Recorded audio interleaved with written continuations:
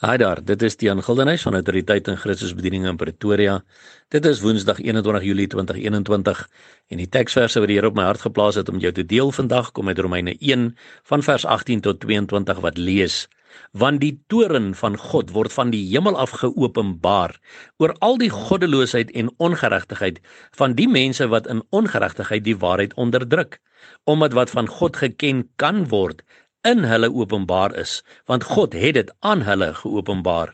Want sy onsigbare dinge kan van die skepping van die wêreld af in sy werke verstaan en duidelik gesien word, naamlik sy ewige krag en goddelikheid, sodat hulle geen verontskuldiging het nie, omdat hulle, alhoewel hulle God geken het, hom nie as God verheerlik of gedank het nie, maar hulle het dwaas geword in hulle oorlegginge en hulle onverstandige hart is verduister.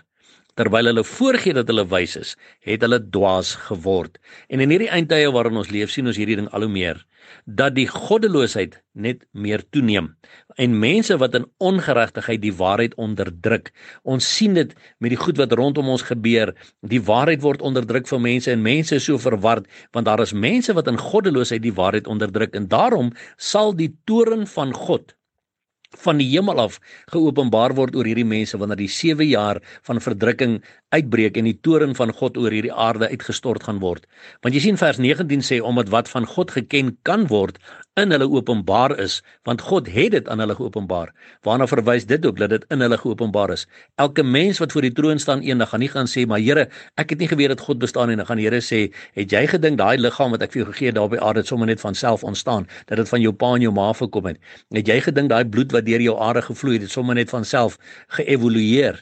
Jy sien, hulle gaan nie 'n verontskuldiging hê nie, want sy onsigbare dinge kan van die skepping van die wêreld af in sy werke verstaan en duidelik gesien word, naamlik sy ewige krag en goddelikheid, sodat hulle geen verontskuldiging het nie. Sy onsigbare dinge, van die kleinste atoompie in die vlekkie van 'n klein voeltjie tot by die magtigste groot oseane en berge en die planete wat hy geskaap het. Sy onsigbare krag, sy ewige krag en goddelikheid, sy onsigbare dinge, het hy van die skepping van die wêreld af vir die mense geopenbaar, so hulle kan dit verstaan en dit kan duidelik gesien word, sodat hulle geen verontskuldiging het nie. Jy sien, hulle gaan nie kan sê, maar Here, ons het nie geweet U bestaan nie. Gaan die Here sê, het jy nie na my berge gekyk nie? Het jy nie na my son gekyk nie? Het jy nie na my maan gekyk en gedink, iemand het dit geskape nie? Hulle sal geen verontskuldiging hê nie, omdat hulle, alhoewel hulle God geken het. Nou, hoe het hulle God geken?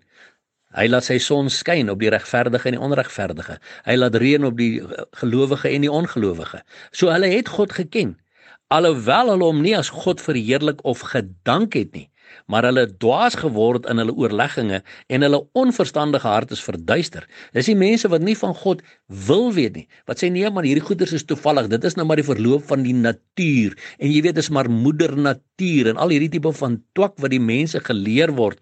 Hulle is verduister in hulle harte, en dan sê vers 22, terwyl hulle voorgee dat hulle wys is, het hulle dwaas geword. Want die wêreld wil so wys en so slim wees in hulle eie mensekennis, die menseregte, want ons lewe mos in die tyd van Laodicense. Onthou, Laodicea beteken menseregte.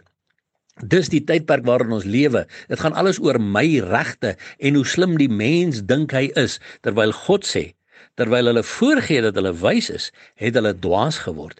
En daarom, my broer en my suster, ek en jy wat Jesus ken, wat met hom in 'n verhouding is, kan ons God loof en prys en eer, omdat ons weet, hierdie toorn van God wag vir die wêreld wat nie wil erken dat hy God is nie. Hierdie toorn van God sal uitgestort word oor al hierdie mense wat in goddeloosheid en in ongeregtigheid die waarheid onderdruk. Daar kom 'n dag vir hulle, maar daar kom ook 'n dag vir my en jou, waar ons weet Jesus Christus kom ons haal om by hom te wees, en ons sal veilig in die hemel wees, terwyl die toorn van God op die aarde uitgestort word. En ek wil jou bemoedig met hierdie woord, is om vas te klou aan Jesus Christus, seker te maak jy's in hierdie verhouding met hom en jy bly in 'n verhouding met hom, ongeag wat rondom ons gebeur, ongeag wat die mense vir jou sê en wat daar gedoen word. Klou vas aan Jesus en ons hou aan uitroep, Maranatha, kom Here Jesus, en onthou, Jesus Christus is baie lief vir jou. Bye bye.